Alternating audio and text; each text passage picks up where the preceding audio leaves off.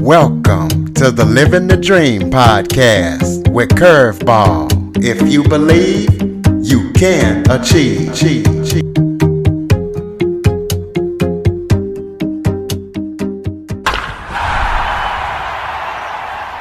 Welcome to the Living the Dream with Curveball podcast, a show where I interview guests that teach, motivate, and inspire.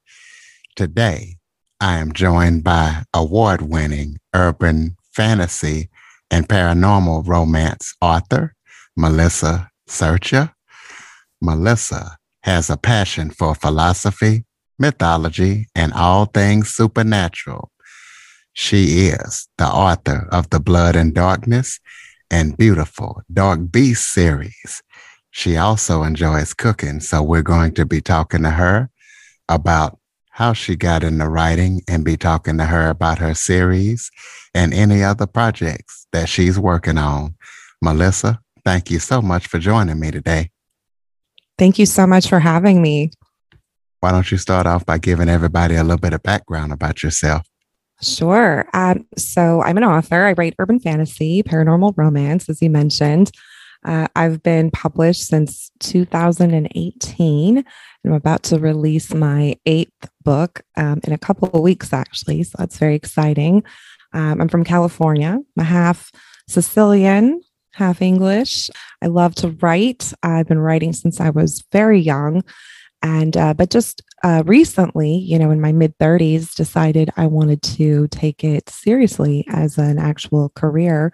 So I wrote my first book when I was 35. And so it's never too late. Anyone listening, you can always start.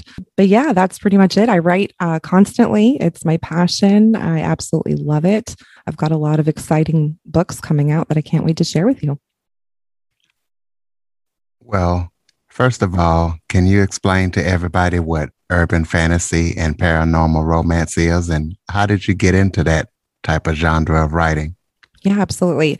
So urban fantasy is fantasy that is based in the real world. So you may not have too many magical locations. There'll be a book that's maybe set in, New York or Cincinnati or Seattle or, just normal, actual real life places, but there is magic woven in. So a lot of like shows, for example, like The Vampire Diaries, is a good one where it's based in the real world, but you have all these magical creatures that exist in it. So that's usually what urban fantasy translates to. Paranormal romance is similar. However, the main plot in that genre is centered around the romance, and then the magic is more of a subplot. Whereas in urban fantasy, the romance tends to be the subplot. So that's usually what separates the two genres. I got into writing urban fantasy first. My first series was urban fantasy. And I just grew up reading a lot of vampire stuff. Anne Rice, R.L. Stein, L.J. Smith, just a lot of teen angst vampire stuff. And then I got into more of the grown-up Anne Rice stuff when I was a teenager. And then some Stephen King and horror and Dean Koontz as well. So I've really always been fascinated by the supernatural, ghosts and vampires and witches. And those tend to be my favorite films and shows as well. So I enjoy reading it, and I've always just been really drawn to it and wanted to write it as well. So my first book is about vampires called Blood and Magic. And I got that published by a small publisher called City Owl Press. And it's a trilogy. And then about a year after that, I started working on a spin-off series, which was new characters, new storyline, but set in that same world that I had created. And that one is called Beautiful Dark Beasts. And that one has 2 books out, and I still have a third one I'll be wrapping up probably late next year to complete that trilogy. And then just recently, I branched out into more paranormal romance with an emphasis on steamy billionaire romance, which is a subgenre where the main male character, or could be the female character too, mostly I've seen it as the male character, is a billionaire. And so I wrote a series called Immortal Billionaires. They are a group of immortals, and the women they're involved with are human. And I have released 2 books in that series already. And the third one, After I Run, is releasing July 27th, which as of us recording this is a couple weeks from now. I'm not sure when this will air, but July 27th. And then I have 2 more books planned for that series so far. And that could continue as long as I have ideas for it. I may just continue that series as an ongoing one. But I also have other projects that I'm planning to work on as well next year. You said in your bio that you have a passion for philosophy, that you have a passion for all things supernatural. What fuels that passion, and why are you so passionate about philosophy, mythology, and all things supernatural? I think I'm just naturally a curious person. I like to question things. And, one of the greatest things I learned while I was studying philosophy is it's not so much about the answers, but about asking the right questions. And, I grew up in a very, Italian Catholic household. And, religion played, a huge role in our lives growing up. I went to Catholic school. But as I grew up, I realized, I got more spiritual and just took more of an interest in other things because there's just so much out there that we don't know really, that exists. This new stuff that's coming out about this, the alien sightings that our own, government is actually admitting to is interesting as well. So, the supernatural world, I think people have been fascinated, by it for such a long time, for thousands of years. We have, from Bram Stoker's Dracula, we've just taken such a fascination with it. And I think it's this charm and this allure of, immortality, living forever, being eternally perfect and beautiful and fast and strong, and all these traits that we tend to see vampires have and werewolves have. And I just think as humans, it's appealing. It's a fantasy. And, I'm one of those people that I'm just very curious about how the world works. And so I really, I believe in science very strongly as well. And I think science is very interesting to delve into. I'm not an expert by any means, but I do like to read up on things that are more scientific as well. But I do think that there's a place for everything. And, philosophy is so fascinating because it does prompt you to sort of question your reality and what we don't know, we don't know. But I think it's fun to explore, the possibilities of different, realities, I guess you could say. So you also are an award-winning author. Tell us about any of the awards that you won.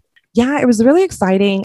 I didn't set out to like win awards or anything like that. I really just in the beginning wanted to share my stories with people, and whether it was 5 people or a million, it didn't really matter to me at the time. It was just, I wanted to write and tell, the story that was inside of me as far as, my characters and all of that. And so, but yeah, you do end up getting recognition sometimes. And it was really great to receive the Book of the Year award for Blood and Magic through Author Shout.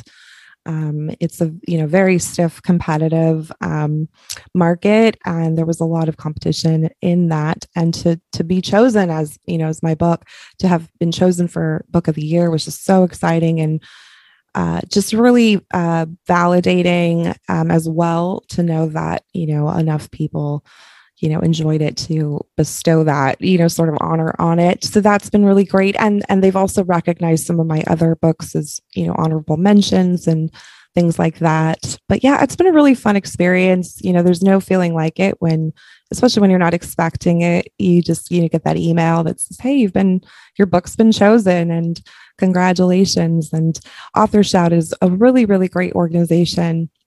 They work with authors to really help them market and promote themselves. And when I did receive that award, the Terry, who runs Author Shout, really worked with me and helped me make a book trailer, and just goes out of his way to continually support my books, even way beyond the contest. So, it's just really important to connect with people like that in the industry and have that support. Really means a lot to me. So tell us about the new book that's dropping July 27th. Tell us what readers can expect when they read the book. All right. Yeah. After I Run is it's book 3 in the Immortal Billionaires series. So this series is it's written in a format where each book is a standalone story, complete and final at the end, and it's about different couples. So this third book is about Cassius and Harley. Cassius is a werewolf, and Harley is a kind of young, fiery, independent computer hacker who has been, hacking into his accounts for, unknown reasons. It soon becomes obvious that she is working for one of his enemies. And so he basically, captures her. He doesn't know she's a woman to begin with. First of all, he thinks it's just a dude. So he captures this hacker and is shocked to find out it's a woman. And of course, as the events play out in the story, they do start to fall for each other. It is a romance novel.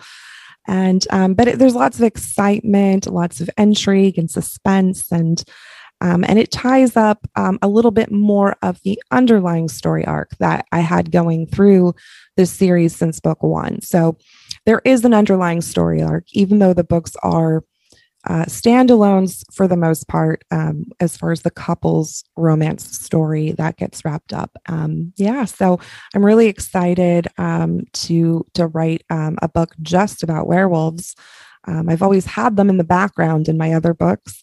I've always focused mostly on vampires. So this was fun to be able to just write a shifter werewolf romance. So you have some interesting series topics as well as titles. You're not just a regular author that just writes a book about a certain subject. You got it all broke down. How do you come up with your series topics and titles? Yeah, that's a really good question. Sometimes I'll dream about them. That doesn't happen often, and it's not exactly reliable, but that has happened before.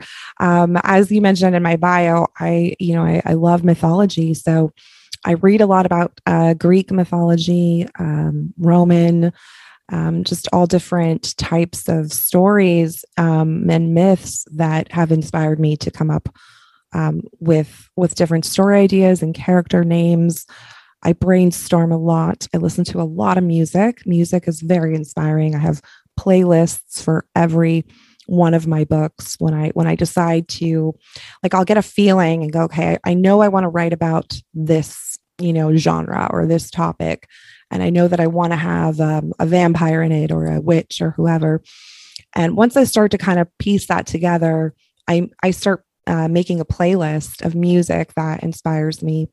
And that really helps. And sometimes I'll just sit and listen to that music and jot down notes and phrases. Sometimes it'll be just a snippet of dialogue that comes to me, and I'll have this whole conversation between two characters that I haven't even fleshed out yet. But that will sort of prompt me to get more closer to, actually conceptualizing the entire novel.